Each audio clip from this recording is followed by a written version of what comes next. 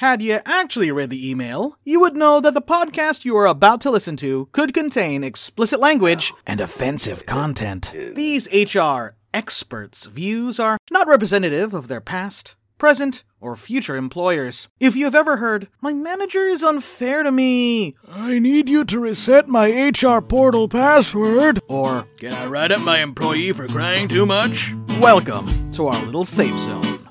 Welcome to Jaded HR.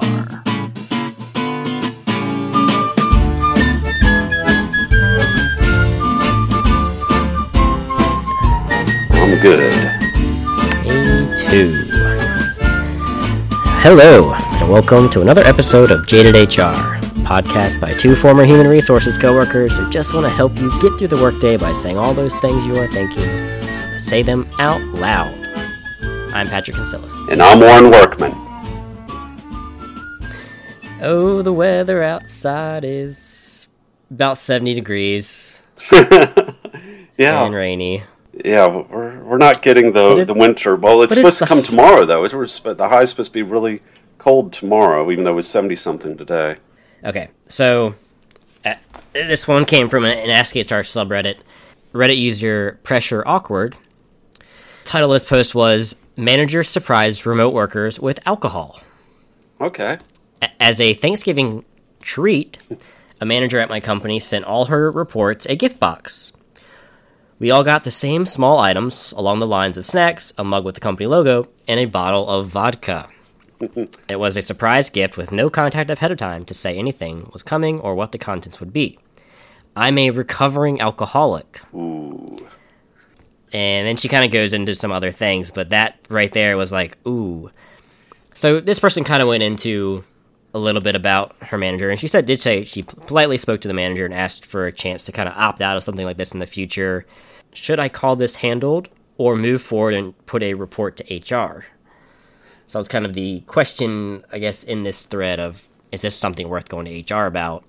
In my opinion, just based on what you've told me, no. I would think you did the right thing by speaking to your manager and saying, hey, Maybe you didn't know I have this issue, and I appreciate the thought, but please don't do that in the future. If you can handle it maturely like that, I would consider the issue dead, unless the manager's rebuttal or retort was something that, everybody can enjoy a drink now and then, or don't be a baby, or something like that. That would be awful.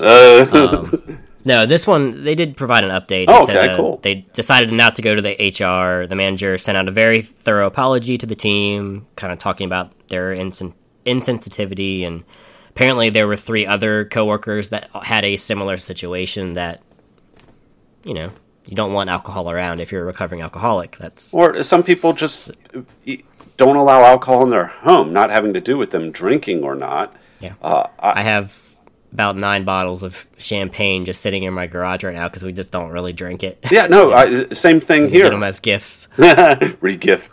Same thing here. I don't drink at home. I drink socially with my friends. So 90% of the time, there's no alcohol in our house, and I'm fine with that. I don't have a problem with there is, but I'm not going to be someone to sit at home alone drinking. Our HR happy hour we did before, that was sort of the last time I think I've had anything to drink in my home, and I can't remember how long.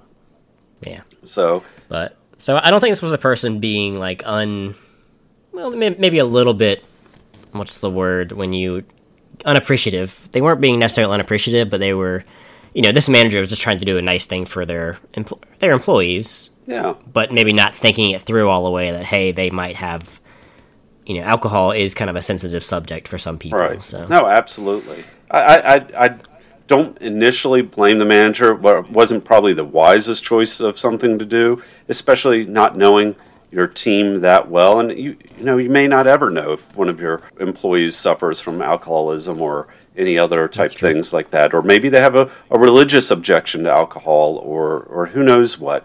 But you don't know. Maybe they're allergic to the smell of pork fat burning in a candle. Oh, yes. I do have. I saw this, and we chatted about this here. Your gifts backfiring for coworkers. So I do have a little personal experience with that. However, mine doesn't involve alcohol, and it was a well-intentioned gift that did not go over. We did. And to be fair, it wasn't a gift directed at a person. No. We always did kind of the white elephant exchange, which I think is a cool way to do at work. Yeah, and I loved our exchanges. You're not really targeting anybody.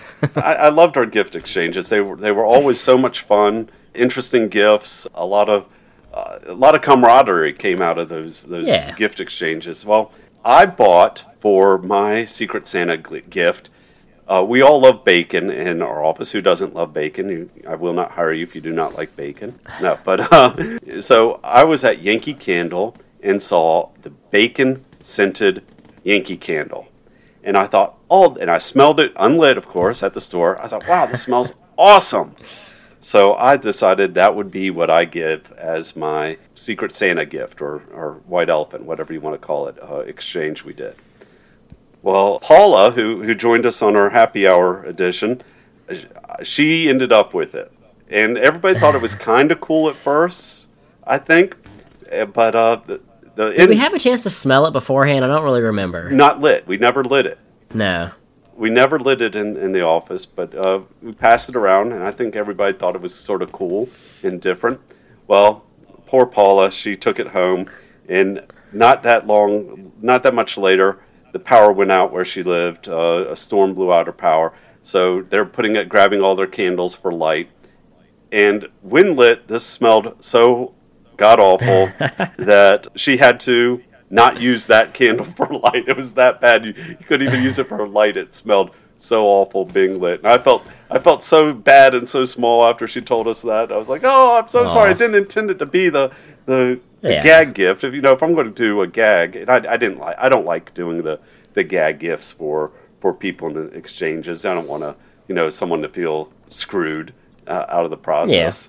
Yeah. I did intend it to be a good gift, but no, that backfired on me. And I still want to apologize to Paula for that. I don't give bad gifts. No. Let's see, I'm trying to remember some of the other cool gifts we had. Mine were always Trader Joe, gift bags, cookie butter. JoJo's. Peppermint JoJo's, oh yeah. Yeah, I remember those. But we had some good gift exchanges. So. Yeah. So yeah, sorry, I got off your topic a little bit. Oh, no, it works. Well, I'll jump into to one of mine. It was I found it interesting because I know we've had conversations like this before, and I don't want to go into anyone's, it's basically FMLA related, so I don't want to go into anyone's medical history or those kind of things. But there was a question on Ask HR by Reddit user Hortense Raptor.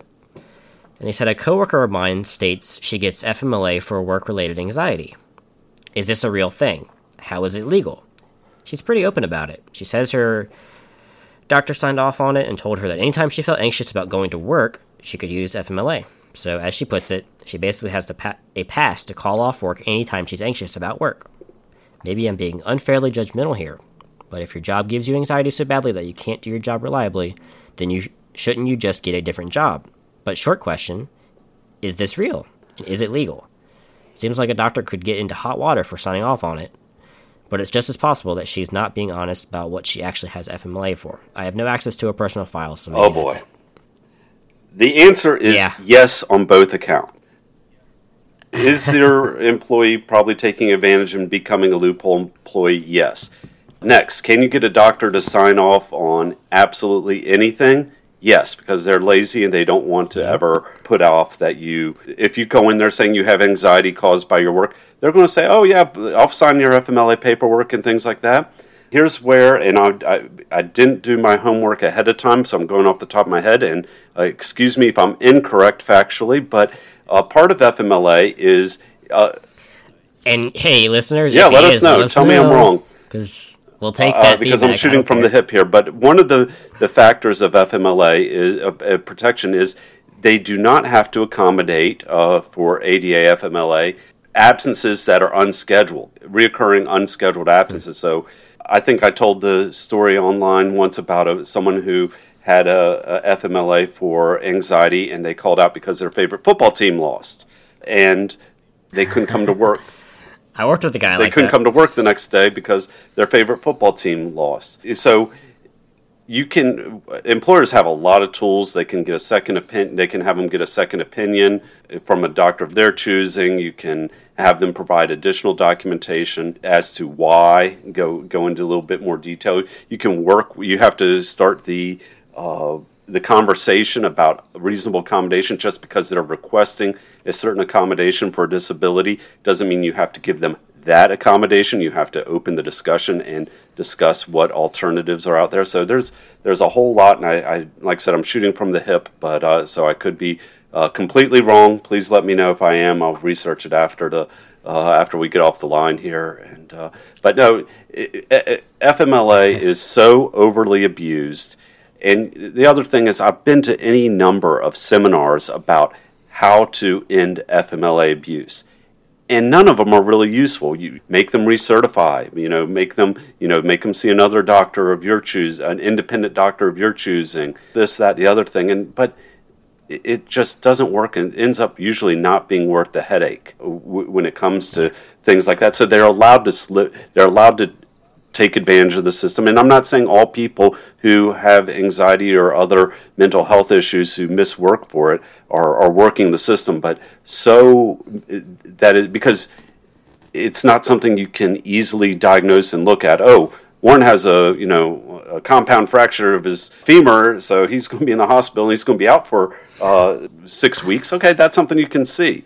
But when it comes to things that aren't easily identifiable, it leads to abuse and potential. It leads to potential abuse, and that really sucks for the people who legitimately are using it, and they make their employers have to double check them. John Doe comes in with this worked up FMLA because he's only going to be absent on Monday, Wednesday, or Monday, Friday. The Friday-Monday Leave Act, as it's commonly called. They're going to miss every Monday and Friday. But you do a report, you would think would be pretty evenly distributed if you have anxiety Monday, Tuesday, Wednesday, Thursday, Friday. But you can look and see the stats are there that Mondays and Fridays are the most abused days. And how come you didn't miss any days on Wednesday for the past year? Do you not get anxious on Wednesday?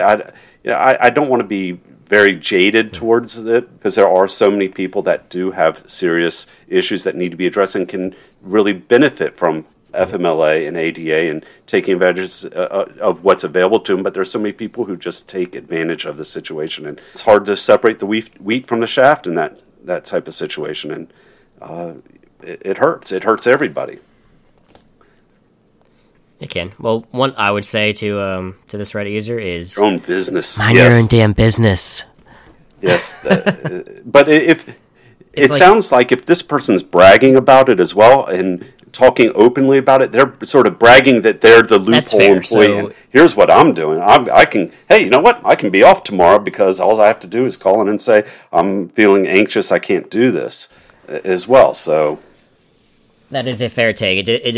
It did come off like maybe this person was saying that I can take a day off whenever I want, and if that's the case, then sure, that is a legitimate question. Yeah, mind your own business. Don't and don't get involved. And next thing you know, you're going to have 2, 3, 4 people who all of a sudden come in with the same type of note, and you have to do the same for them, and it's vicious. It really is.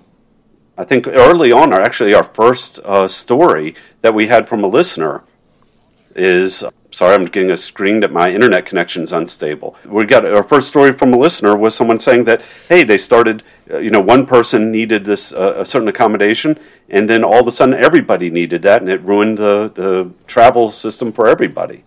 And that's what can happen. FMLA is such a nightmare. Yep. But it is a policy, Warren. Yes, it is a policy. Since we're talking about policies and things like that, I have one last policy issue to rant about. And right now, we're still in the pandemic. We haven't used the word pandemic yet this episode, so may as well now here. I'm having a real issue with going to various stores and business establishments of all types, and they have the signs in front of the door. Masks are required. And then you go in, and there's a significant portion of people who aren't wearing masks.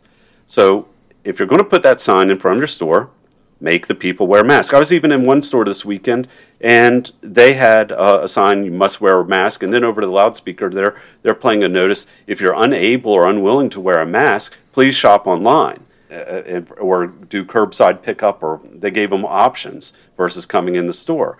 But, having that little 16, 17-year-old kid at the front door who's counting the number of people coming and going from the store, a 16, 17-year-old doesn't have the backbone yet to say, hey, you can't come in unless you're wearing a mask.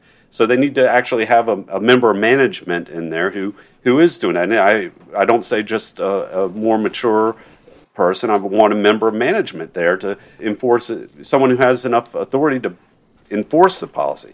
But otherwise, take down the sign and let everybody come in without a mask. That's just been something I noticed a lot this past weekend, and it was getting to me. It got on my nerves, so I had to throw that on my little rant list for the day. And same with the company. If you're requiring masks at your company, that's fair. Require masks. Don't have little loopholes or except for you Warren, because you're just so awesome, you don't get to wear a mask and things like that. Just do it. You got such a great smile. We just want to see it all the time. Miss my smile. I'll get a clear mask. All this clear mask for people. Well, Warren, my last thing for today, it's kind of a doozy. It's a bit of a long one, but I really do want to read all of it because it is interesting. And speaking of not wearing masks, it comes from a Reddit subreddit called Unethical Life Pro Tips. Unethical tips. So you're asking for sleazy advice. No, you're giving very sleazy advice. So this Reddit user, Iron Paul, his Unethical Life Pro Tips. Tired of applying for jobs and never getting called back? Create a fake profile for a super qualified candidate. And I'm going to apologize. There's a little bit of text here, but I do want to read it because it's worth it. I don't know. It's just good. HR employees are notorious for smiling pleasantly to your face and then becoming vicious guard dogs for the company when your back is turned. By the same token, recruiters are also project a friendly face if you meet their preconceived requirements and treat you like an annoyance when you don't fall neatly into their categories, despite them knowing nothing about the jobs they are hiring for. Early on in my career, I spent 2 years applying for jobs in my field and not gaining any response from recruiters. Despite my education and extensive knowledge on the subject, they had no interest in even talking to me because I didn't have an established level of experience in their mind. Enter Richard Bastelli. Rich has amazing credentials. He has degrees, years of experience with respected government and corporate institutions, all of the desired certifications, and more. He happens to be local and possibly available as a candidate if the price is right. His resume is filled with all the right buzzwords that those lazy recruiters are searching for.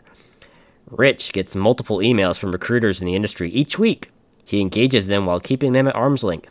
He wows them by just how perfectly he matches those delicious bold keywords that management sent to the recruiter. He is perfect. He has some technical questions for the hiring manager, and HR happily provides the email address. Rich is very interested in taking the job, but the pay he requires is out of the ballpark since he is an extremely qualified candidate, and he has to turn down the position.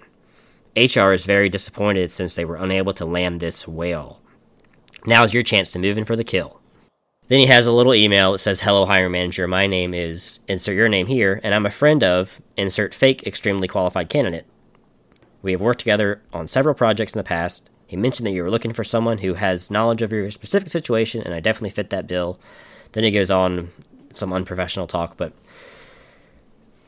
So... Sort of catfishing. What do you think about this practice? Employers, I guess you'd say. I guess so, yeah.